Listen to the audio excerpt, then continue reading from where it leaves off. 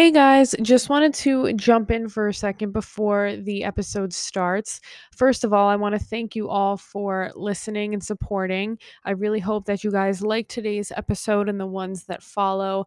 As you could tell by the title, this is a super important episode because not only is the topic very serious regarding gambling addiction, but I was very fortunate enough to have my cousin Richard on the podcast, and he himself is a gambling addict. He hasn't gambled for quite some time, as you'll hear in the podcast. This podcast is going to be multiple parts because Richard and I sat down and recorded for over 2 hours. And so I want to make sure that I'm not just like giving you guys so much because honestly, this is really heavy stuff. But it's really, really interesting. And I'm just so grateful that not only Richard was able to come on the podcast, but the fact that he was willing to be so open and honest and vulnerable. He's really made it his life's mission to help anybody that he can who suffers from this disease as well. And so, Richard, I just wanted to give you a shout out before the episode starts. Just thank you so much for doing this. You are incredible. You know that already. I love you so much. And I am so excited for everyone to hear you because you have a lot of important things to say. And I really feel like you're going to help a lot of people.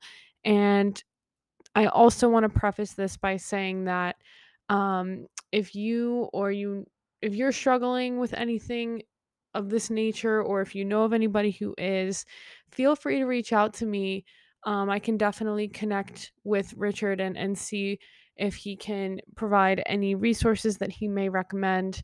Like I've said in previous episodes, this podcast is a safe space.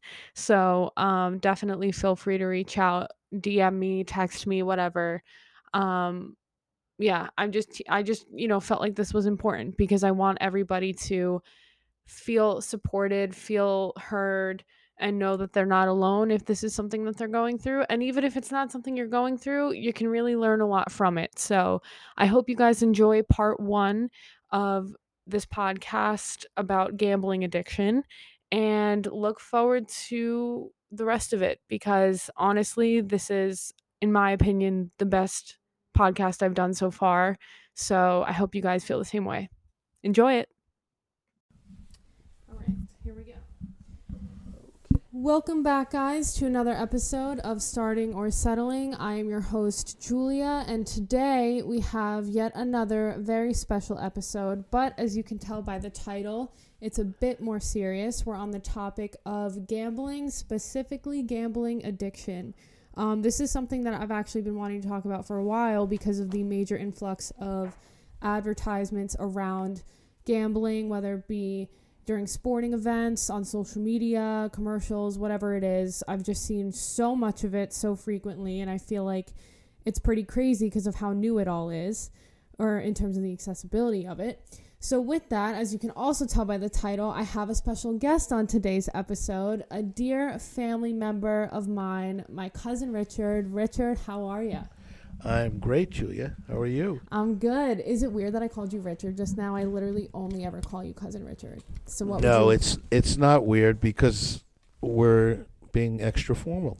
Extra formal. We're super professional. Super professional goes as with extra formal. Yeah, that sounds good. Awesome. So just to give everybody a little bit of a background. So you are my mom's first cousin, right? I'm nervous saying that, right? You're my mom's first cousin? Actually your mom's nephew. Oh, Jesus. But you were close because there has to be a parent above the cousin. So you're looking at her as maybe... You can't be my mom's nephew. Yes, because... That would imply that she's your aunt, my mom. Not your mom. I was thinking about your... Yes, you're right. Thinking about grandma? Yeah. Yeah, so you're my mom's first cousin. We're starting off great. This is great. No, you're starting off great. This is real. I fucked up. This is awesome. So what does that make us? We're second cousins. Now that we're settled on my screw up, we're second cousins. Me and your mom are first cousins. So what's the difference between second cousins and first cousins once removed? Does this have anything to do with gambling? No, it is not. I wanted to start off small. I was prepared for only gambling questions. These questions are hard. I know. I like to just see. I want to make sure everyone's on their game. Okay. So you and I are second cousins. Okay. And your mom and I are first cousins, as I am with your dad. Your dad and I are first cousins. All right, this is too much. This is already overwhelming. Well, your mother married your dad, which made him my first cousin. Well, yeah, but like my dad's not blood related to. I don't know. I just don't view it that way. I don't know. Oh, you don't. You're right. So your dad is a cousin by force of marriage. Isn't that how it normally goes? Like when someone says you're my brother or sister-in-law, it's like we're not actually family. I'm just forced to be your family. No. Yes, but I think your dad would rather be my cousin. I don't think we could ever be friends. That's the only way we can get along as cousins. We would never even think about being friends. Oh, he's gonna love listening to this. This is a great start. All right, so we're gonna just get right into it. So do you? I mean, I'm sure you know why I asked you to be on this and do this with me, given your relationship to gambling. But do you want to give a little bit of a background on that? Sure.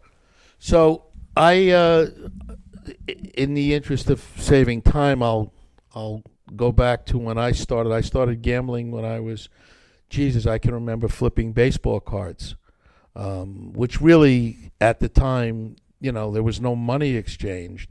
But certainly the importance, the premium that was placed on winning was overwhelming. And I used to, and it was different, I think, with me than it was for most kids. I mean, it was really meant everything to when I won, to walk around the neighborhood holding a stack of cards just to show everyone in the neighborhood that I had that many cards. Yeah. It was important to show off that I was winning at cards. So it started, the feelings were not really normal then, and then that led into some more gambling with more card playing, pitching, flipping cards and so forth, and then that led to me starting to gamble. Yeah. At an early age. So when you were walking around with the deck of cards or all the cards that you had won, did you feel that obsession, or what we would now call an obsession, at the time, was it in your mind just like, I'm the most competitive person here? Because you were, an athlete. You were a very competitive person. Always, I get the sense. So did you kind of just view it as another thing you're just competitive about? Yeah, I definitely did.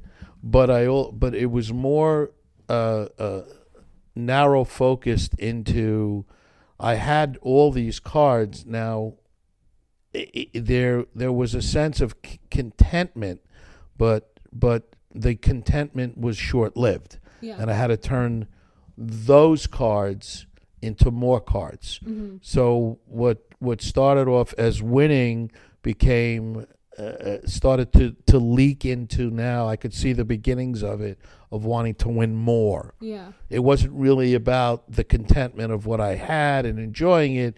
It created another stronger feeling of winning more. Okay. Which was which is really the crux of the compulsive addiction in any addiction. Yeah. Compulsive obsessive part of the addiction is not being content with winning. It's all about winning more. Yeah. So then, sidetracking a little bit, even before you were flipping baseball cards, and that was like your very early stages of it, when was the first time you can remember actually just being exposed to gambling, if there was a time, or if it just started with the baseball card flipping? Yeah, it seems like, because I grew up in a house, my father wouldn't, he wouldn't even wager in an argument. He wouldn't even say, I'll bet you, and not even put up any money. I mean, he was very conservative. And my mother played mahjong, although I think her mahjong game was fixed. But no, she played mahjong for a small amount of money, but that didn't catch my attention.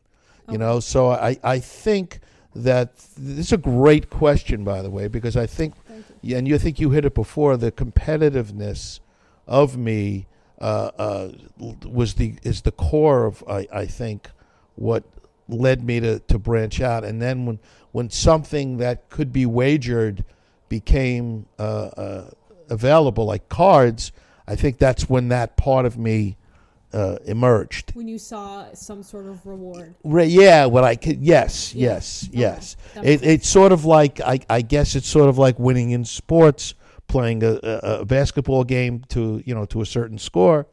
I think winning meant more than just winning and losing. I think it was more a definitive thing of who you are. It felt like you felt like it defined you a little bit. Yeah, I think that it might have filled an emptiness as I look back on it. Yeah, definitely. But not being consciously aware of that when it happened, but certainly now I could see that I wanted to win more, which I think was part of what I said before, but the psychological part was important. It gave me a sense of belonging or a sense of feeling alive. Yeah.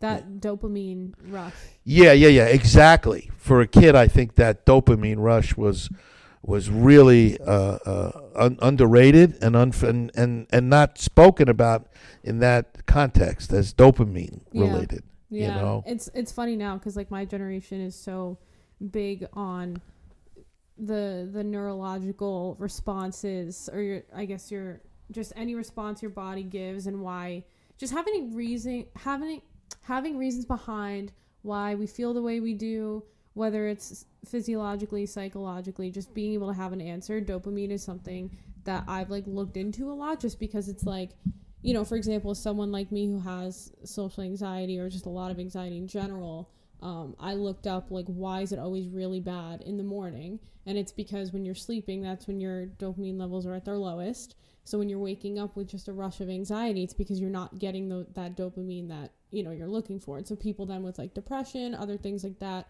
they just happen to have lower levels or imbalances there. So dopamine's like a crazy drug, I guess, for lack of a better term for it. So I guess in that sense too, is it the dopamine you were addicted to, or was it the actual physical winning, the money, all of that? Like, I think that it also with me was really helped me focus. I would focus around the activity better. It sort of jolted my brain into a calm. So the more frenzy, the flipping of the cards, the more that it was at stake. In a bizarre way, the more quieted down my brain. It wasn't searching now for anything and distracted to get the dopamine. I was in the dopamine, and it seemed like I could focus on what I was doing. So when I was flipping cards, I was in the activity. Got it. That makes sense. So even just that act in itself was... Yeah, that act in itself because the anticipation of when you're flipping, and there was, each team had a specific color assigned to it. So I remember knowing which color each team represented, and I could read the other person's card. So when we were flipping, I would look at their card after I put mine out and know if they were going to make a match or not. Yeah. So it was always I was always looking for more of a once you were in the activity, you got really hyper focused to what makes up that activity. So what colors were available, and it made me edgier. When I sometimes once I remember being able to cheat because I saw that I put out a color and the person's next card was going to match it, and I dropped the cards by accident, but it was really on purpose. Oh, yeah. Because I knew I was going to lose. You were one of those? You were a cheater? You became a cheater? I was a cheater at a very young age. I know I was proud of it, too. Hey, good for you. At least you admit it. I'm admitting it now, but the statute of limitations has run out. So I will not be put into any little timeout. Oh, my God. That's so funny. Well, hey, you know what? If you're not cheating, you're not trying, I guess is what they say. Well, you know what it was? Julia, it was always an edge. You know, when you were gambling, when I was gambling when I was younger, I always wanted to find an edge. And I guess in the search for finding an edge, you do things. I'm not saying I felt good about that, but you do things to get an edge over the other kids. And it's not even a matter of, like, I think when you're doing that, feeling good about it, because at that point you just justify it with that dopamine rush of I won. Yeah, you it drowns out the whatever the consequence. It like numbs you and almost. Minimal consequence, like what are we talking about? Yeah, well, so then once it furthers itself and it actually starts to become a tangible money thing. Right. So how old were you when you first started, like, really gambling money? And if you're okay with answering this, was it your own money you were gambling when you were Yes. So I started gambling, I think, when I was for money when I was 13. We started playing 13 and a half, maybe 13 and a half. Started playing sports for money. Okay. You know, basketball games, and we'd play football games against the older kids.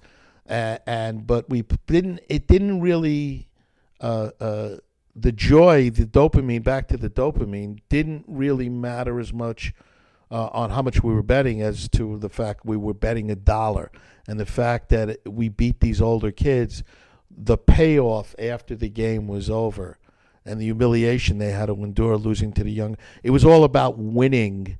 Okay. And at that time, it at least it wasn't as, it didn't, because there wasn't as much money bet on it, it didn't minimize the joy of the dopamine rush.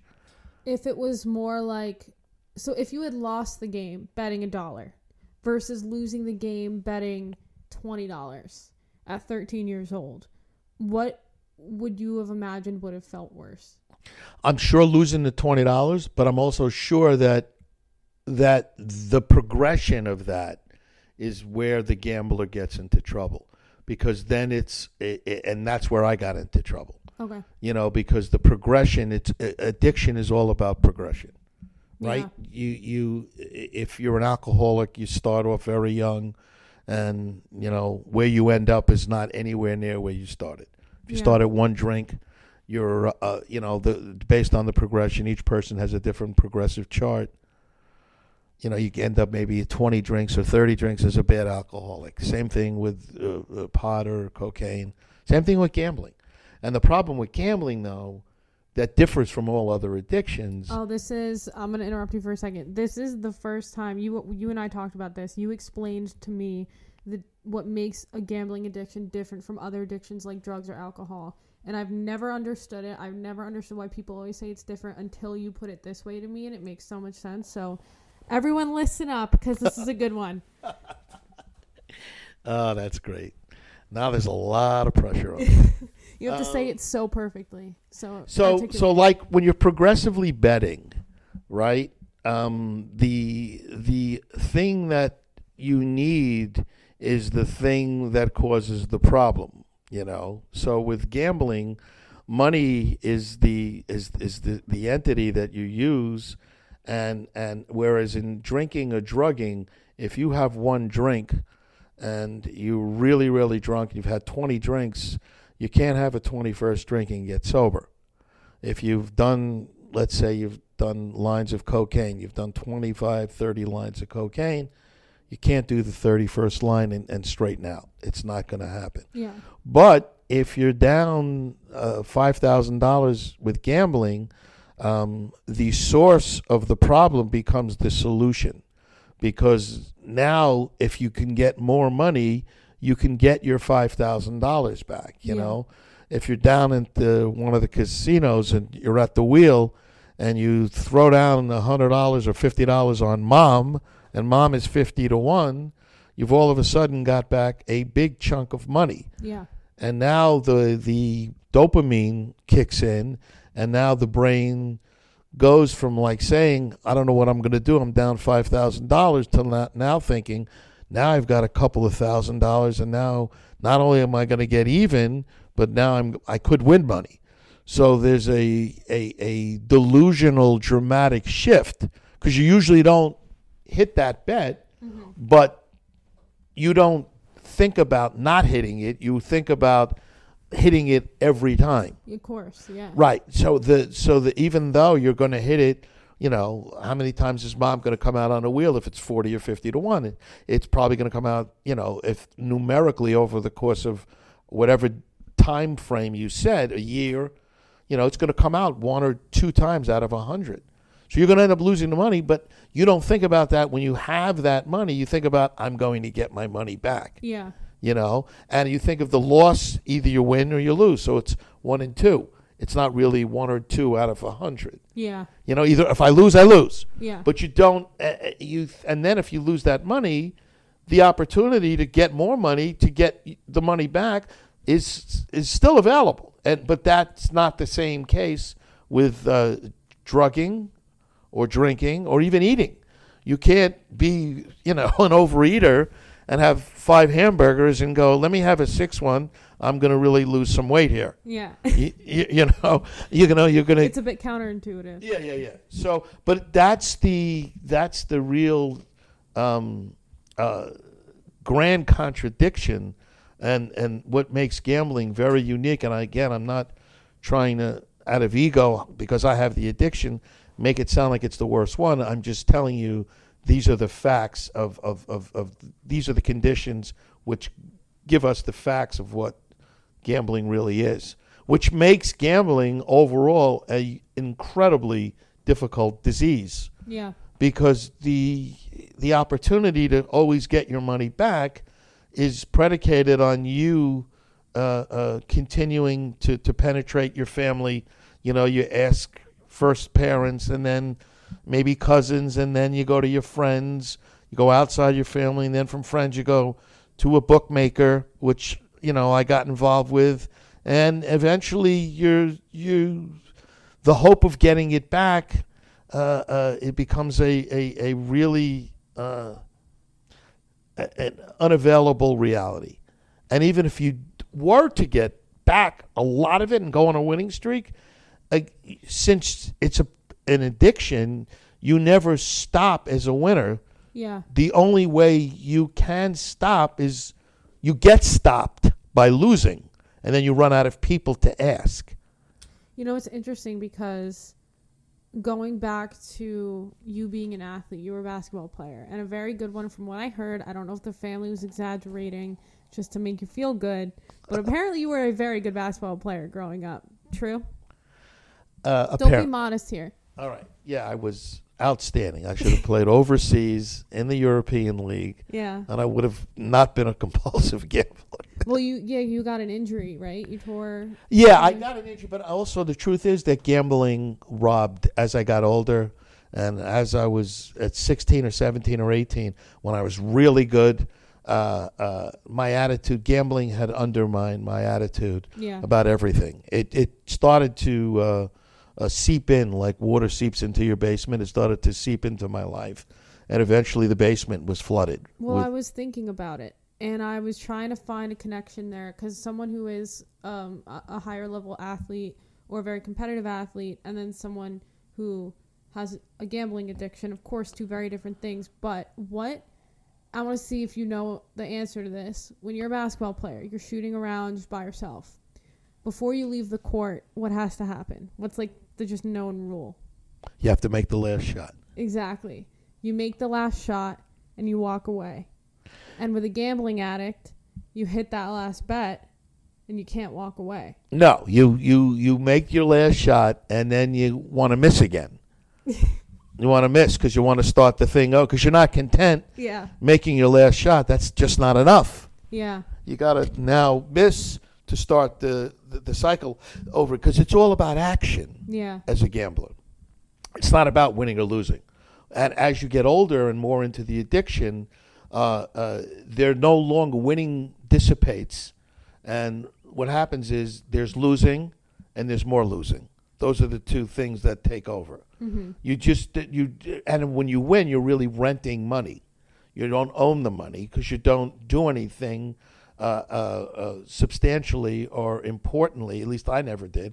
All I wanted to do was, again, win more money. Yeah. So you never really, the only way you end up winning as a compulsive gambler is when you die. if you were lucky enough to die on the day you hit the lottery, that's an unbelievable life. Everybody's going to go, this was the greatest, luckiest gambler ever, except you're dead and you can't use the It money. doesn't matter anymore. Right. But that's really the truth, though. I know it sounds a little extreme, but I don't know, gamblers who ever stop, who are compulsive gamblers, with money. They only stop when they get stopped, when they lose, and they have to lose. And I realized that in my early 20s on a existential philosophical level, that I was in an addiction where I was hopelessly enslaved, and there was no upside. There was only a downside. And what happens is you grow immune to the losing, because now you think not only did you have a loser, but now you got the loser out of the way and a winner's coming. Yeah. But the winner's coming for what reason? Even if you win, you have to never lose again to stay a winner. You have to win every bet you make. Yeah. So the whole philosophical psychosis of it is quite insane if you think about it. Because there's no end to it, and it does. Going back to the basement analogy, not only does the water seep into the basement, but the water rises through the basement floor into the first floor of your house. If you have 2 floors, it then goes upstairs, and that's a metaphor for your life being drowning in your addiction, because it takes your money, it takes all your attention, it takes all your hope, it takes all your friends. You end up isolated, you end up withdrawn, you end up apologetic, and you end up lying your goddamn fucking ass off. Because that's what because addiction only wants you to. The only way to service it is to be enslaved by it. Yeah. And there's no rational choosing. If you're at a holiday, a Thanksgiving with family, and you got a bet on a football game, you're not sitting at that table a long time. No, you're not. No, you're not. You're going to the bathroom about 50 times checking the score. Yeah. And it's so hard because, we do that. You've been over our house for Thanksgiving like every year pre-COVID, and my brothers and my dad, they always put together a stupid parlay that never hits, and it's just their Thanksgiving tradition where they go into it and they're like, we're losing this bet. Like, there is no shot we make this bet because the odds are so crazy, because everything happening where this player scores a touchdown and this guy gets this many yards and whatever, it's never going to happen. But it's like almost something else to root for on top of the game itself. And I mean, we're sports fanatics over here, as everybody knows, so we just need another reason to not sit with our family at the table. But I'm wondering, what was the moment where you were like, I have a problem? Yeah, so with addictions, it's interesting that you asked that question. With addictions, the first thing about addictions, the first principle about admitting that you have an addiction, you have to get past the fact that you're going to deny that you have an addiction. Because denial is the strongest part about addiction, and it's a big component of it. And so when people were telling me that I had I actually am an exception to that, because I kind of knew it at a very young age, because I got in some serious trouble at 16, and I got in some serious trouble at 20. So I already knew I was actually a degenerate compulsive gambler and didn't have any problem. The problem for me was the stopping part and staying stopped and getting healthy and then changing my character. And that took many, many years. And so I gambled when I was miserable, which is another part of compulsive gambling, which other people don't really understand, is because I knew I was doomed. I couldn't win, yet the action, I was still hungry enough. I still had enough of the addiction in me where I still got those cheap thrills and those lifts, and loved just loved the action of being gambling. It also took me out of real life, which, who wouldn't want to escape? Well, you're 16 and you're gambling, and like you said, you got in some serious trouble. Like, you were a student you were in high school at that time, yeah? Yeah. So, like, how does that happen? Like, how does that happen? I just couldn't pick a good baseball team to win. That's what happened. No, what happened was You bet on the Yankees? Why? what happened was, it was actually when I was 15. Now that I remember, this is before we moved to Paramus. My friends and I started betting, and we were betting the Mets. This was 1970, and you get four guys and betting the Mets, different amounts, and we were betting the Mets, and every night the Mets were losing, and the number kept getting higher and higher.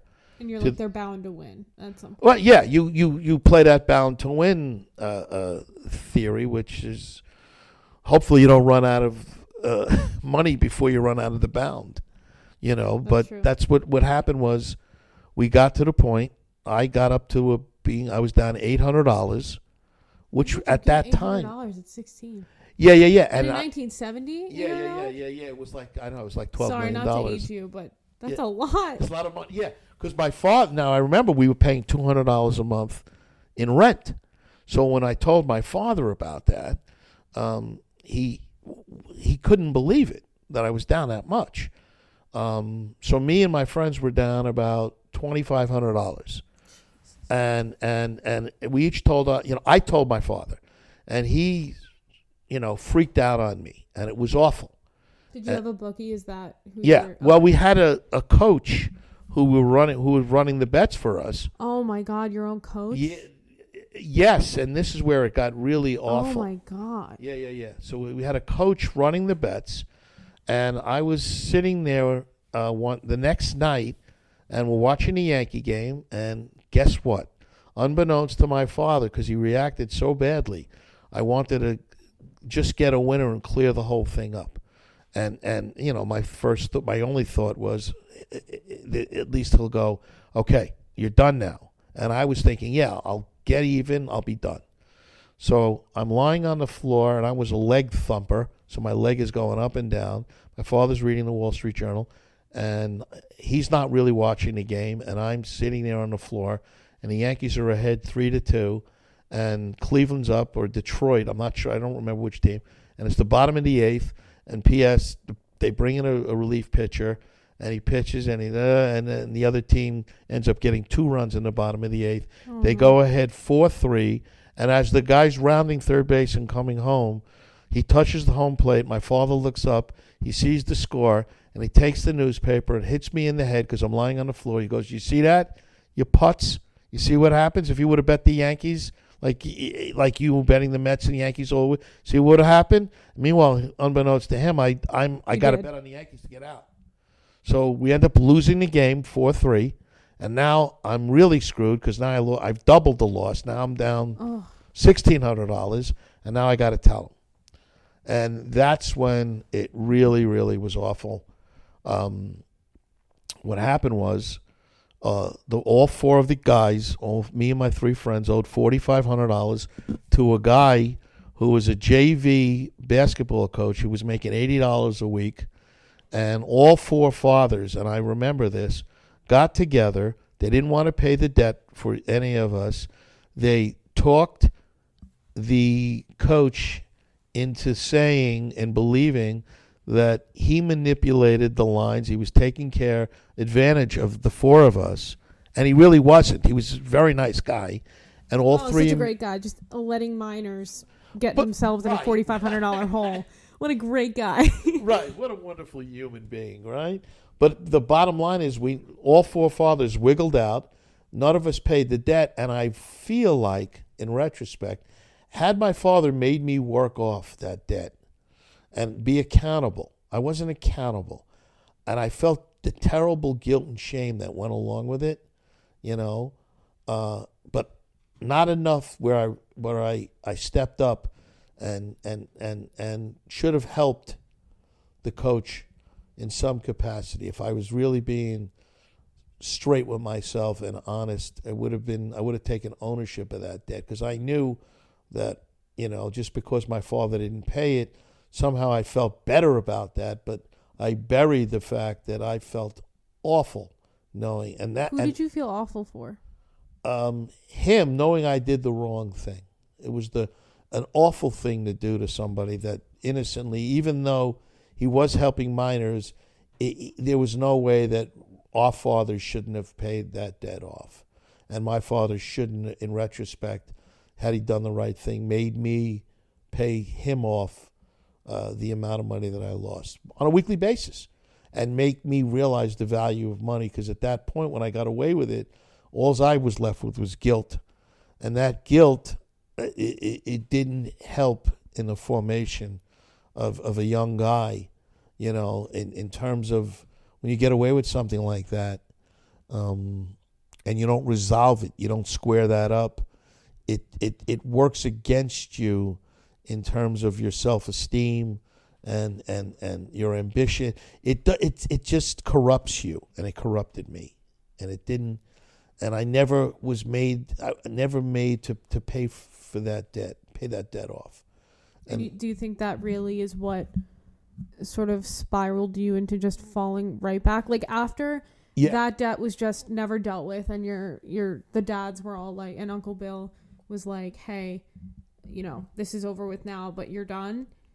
When was the next bet you placed? It wasn't that much longer. There was a respite period, where you go, I'm not doing this anymore. And then that wears off because I had the addiction in me.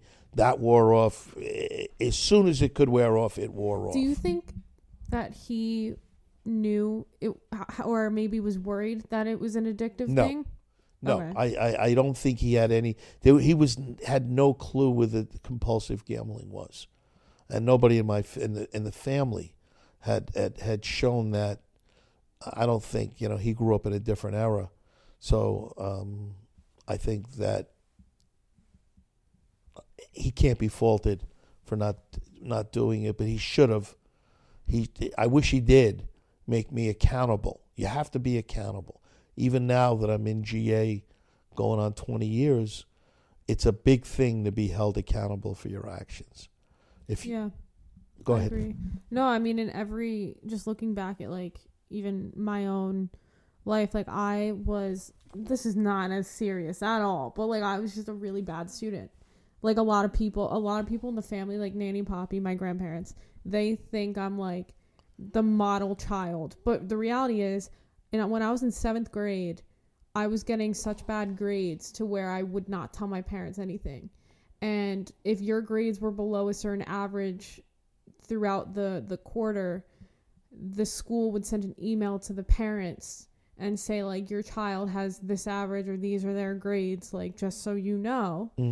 Screw technology. That's why that happened. I swear to God, if that didn't happen, though, I would have been a terrible student, because I was just like, if they never see it, it's never a problem, and I don't care. And I just didn't. It was simply because I wasn't doing my work. And so I'll never forget the day I was in my room and my mom screamed, and she was like, Julia Haley Gardner, get out here. There was a few expletives in there that I won't repeat, I'm sure, but basically she was like, what is this? And I just started crying because I was like, I got caught, and I was terrified. And then my dad got home, and like it was so bad, and my mom brought me to the school and she made me sit in the guidance counselor's office and had each teacher come in the room with my guidance counselor and her and tell me why I was getting the grades I was getting. And I had to sit there at 12 years old and have every single teacher tell me exactly what I was doing wrong. And I was mortified. And by the way, I still didn't end up really doing much work until like midway through sophomore year of high school, where I had like a 3.4 GPA, which is fine, but I just wasn't trying. And then my parents looked at me and they were like, you are not going to college on our dime if you're not going to put the work in. Like, you can go to community college, which is not a bad option. And honestly, I don't know if college was really for me. I almost, looking back, wish that I would have made a different decision sometimes. But coming from this area, like that's not an option. Everybody goes to college. Everybody goes to a 4-year university, and that's Right. what you do. Right. And so that's what really forced me, because I had the grades to get into schools that I wanted to go to, but my parents were like, "We're not sending you there. Like, you can get in like hundreds of thousands of dollars of debt, or go to community college, but we're not paying for it because you didn't earn it." And so then I got my act together, and it was fine. But like, accountability is something that's so underrated, especially now too. I feel like I sound so old. Kids these days, you know? No, but seriously, it's people get away with the craziest things now. Well, that's because the digital age lends itself to multiple forgivenesses. Yeah. On multiple issues, and I think that accountability is greatly undervalued and grossly overlooked, because people nowadays, you can't apologize so easily like we can in our society. Yeah. Just people, I misspoke. I don't know what the hell that. I never understood what misspoke. If you misspoke, you lie. Yeah. So stop glorifying the fact you lied by making it politically correct to say I misspoke. No, you didn't. You lied. Yeah. You said something stupid. Right. Did something wrong. Right. You're not a bad person. You made a mistake.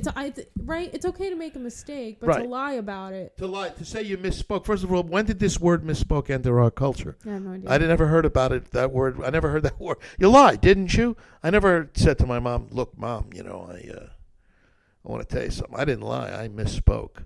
I mean, isn't that better? Now, can I have extra food? Can I stay out later? Yeah. I admit it. No, misspoke, you get away with murder. Yeah. Same thing with, back to the addiction. Like based on your story, even it took you a few years. Yeah. But when the pain became consequential is when it got your attention. Mm-hmm. And I wish that my father would have made my situation consequential, where the pain would have been, you don't do this until you do that. Did he was there anything he did besides make the debt go away? Like, was he very much about you're not hanging out with those kids? Or, no, it was more like I would say that my feeling is that most parents would go on a practical level. Your parents work, so on a practical level, he said, just don't ever do this again. Not having the faintest idea that what was going on inside me. By this time already, I was heavily, at 15, I had started going to the racetrack. I was playing poker with my friends. This was just one part of what was now overtaking my life. Gambling was now really, I was having trouble in school, big time, and I was more hunting down the dopamine, the dopamine relief, big time. So what was the moment that truly held you accountable, that made you realize, like, okay, I've known I've had a problem, but I've been putting it aside because I've just haven't been able to get rid of this addiction for whatever reason? Like, what was the moment where you were like, I need to stop and I need to get help and this needs to be done because I can't do this anymore? Well, I did it. I went to, at 22, I went to my first GA meeting. Okay. And so you were my age? Yes. It took me 24 years, and I found the right person who was able to intellectually and addictively in an addiction way educate me, because I always felt that GA for me wasn't intellectual enough where I was getting in a way the answers I was looking for, and I wasn't just willing. Too surface level? Yeah, it was way too surface. So it took me to find the right person, and when I did, he saved my life. I credit him with saving my life. Without him, he's turned me around as a human being, but it was only because I found someone I respected. And in GA, there's a lot of cliche. I'm not shitting on or minimizing or devaluing GA. It's just that some people need more. It wasn't for you. I'm back in it now, and I'm very active. Is because I've learned, but I needed my therapist to teach me how to learn how to put GA principles into my life. I didn't know how to utilize them when I was 22 at all. Yeah, that's a very hard thing to go through, obviously. I can't imagine all just the constant stress you probably had to be under. Yeah, I was living the life even when I tried to stop gambling between 22 and 46. The challenges were overwhelming because I didn't have anything. I was free floating, and didn't have anything to hold on to. Didn't have a principle that I believed in, and didn't understand the whole thing about surrendering to an illness that you become powerless over. Was there ever a time where anyone, whether it was like friends or family, kind of tried to say something to you or just like noticed and verbalized to you that they noticed something was wrong or that there was a problem?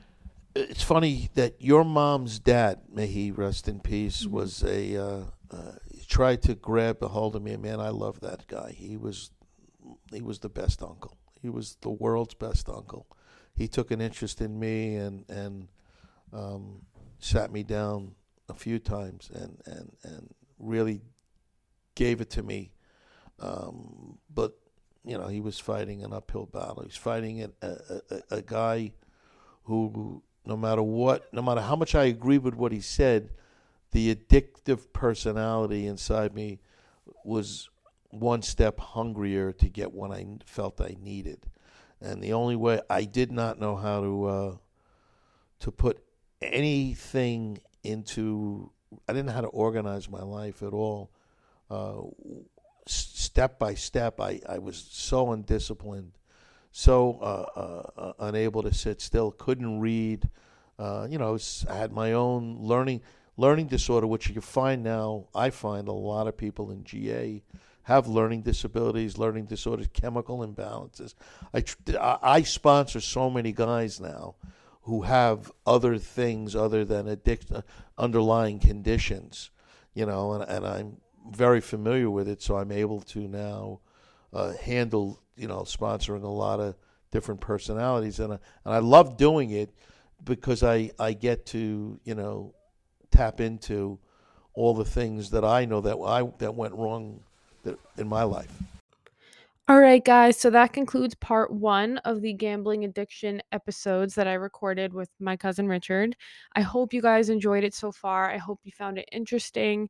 I'm not exactly sure how many more parts are going to come from this. I have a feeling it's going to be closer to three, maybe four, but most likely three.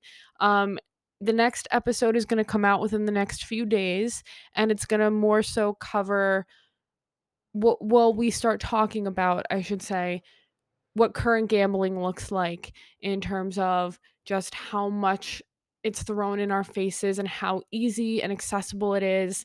And it's just crazy to me how all of this has happened so quickly, seemingly. So keep an eye out for that. And let me know if you guys, again, have any questions, want to hear more, have anything that maybe you want to add to this, or any resources that you know of, whatever it is.